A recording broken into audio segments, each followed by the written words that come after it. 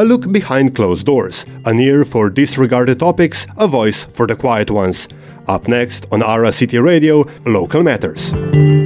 Royalty today may seem to many, especially those of us who come from other countries, with no monarchy, as a rather outdated concept. However, on closer examination, no matter the country and sovereign, the monarch and their immediate family generally fulfill 5 objectives, if they do their job well, that is. They are symbols of national identity, unity and pride, stability and continuity, and easily fulfilled voluntary service. This week on Local Matters, we will examine how the Grand Ducal family has satisfied these necessities and if it has allowed them to keep their power intact. Early in this dynasty's familial line, the throne was jeopardized when, after the First World War, the public perception was that the royals had been German sympathizers. This divided the country, and the Duchess was no longer able to be a symbol of unity and pride. Duchess Marie Adelaide was forced to abdicate in favor of her sister Charlotte. So, Duchess Charlotte, Marie Adelaide's younger sister, ascended the throne, and she had to actively embody Luxembourgish culture and tradition. She immediately developed the country's unity and pride after being sworn in by addressing the nation in their own national language, Luxembourgish. She was the first sovereign to ever do this, but this unity could have been disrupted by World War II. Due to Marie Adelaide's history, Duchess Charlotte had to show her disapproval of Nazi Germany's advancements. Unable to defend a small country militarily, the royal family fled the country. After 4 months of travel, Duchess Charlotte spoke to her citizens from the United Kingdom over a BBC broadcast. She spoke in Luxembourgish and said, "Greetings from the bottom of my heart, which I am happy and thankful to be able to send to you. You know how much I would have liked to stay with you and share the worries and pains which the Germans have inflicted on our small country since the 10th of May. The well-being and future of our country has led me on a difficult path. After a long and careful consideration, we decided to go away. While it was difficult, this was a necessary step. And even though I know more than a few Luxembourgers disagree with that decision, and even though our enemies take advantage of my absence in every way, I have not regretted this step for a single moment. It has allowed me and the government to advocate freely for the rights and interests of our country in front of the whole world and of all the free nations. And today, the whole world will know about the injustice our country suffers under the Germans and the despotism the Luxembourgish people are subjected to."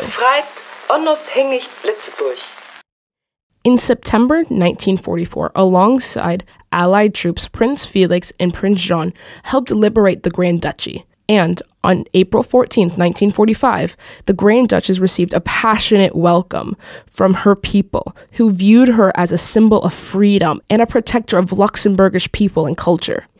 This Luxembourgish unity and pride stemming from the monarchy has trickled down the generations. During World War II, Luxembourg saw a threat to their way of being without their sovereign. Because young students weren't allowed to learn or speak French, there is a whole generation who've never learned how to speak French in school. National identity is tied directly to the monarchy, specifically Duchess Charlotte, who is lovingly remembered by many. Germaine Birgen is a Grand Ducal expert.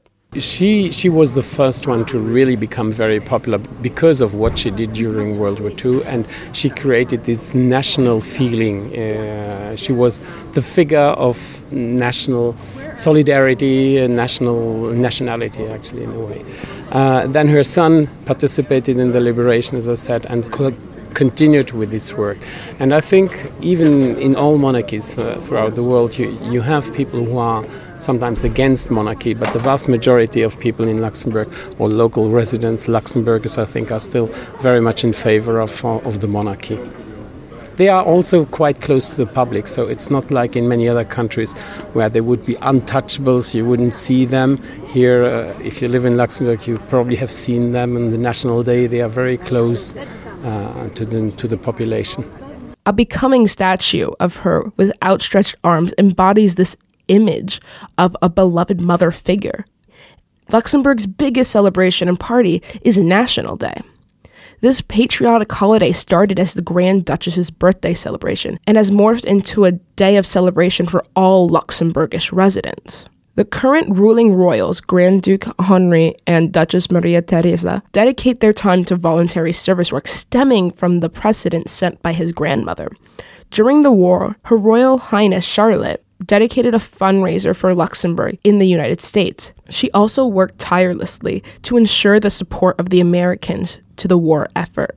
Her legacy is the creation of Oeuvre Nationale de Secours Grande Duchesse. Today, Oeuvre is financed by the National Lottery, financially supports projects that fulfill aspects of Luxembourgish society. The Grand Duke and Duchess developed their foundation in 1981, focusing on inclusion and integration. Most notably, in 2019, Duchess Maria Theresa held the Stand, Speak, Rise Up conference to bring awareness to victims of sexual violence. The family's intergenerational dedication to Luxembourg and charity work is attributed as the main reason the royals of Luxembourg are still around today. That was Local Matters, every Tuesday to Thursday at 9:40 on Ara City Radio, 102.9, 105.2, 87.8, and in our podcast on aracityradio.com.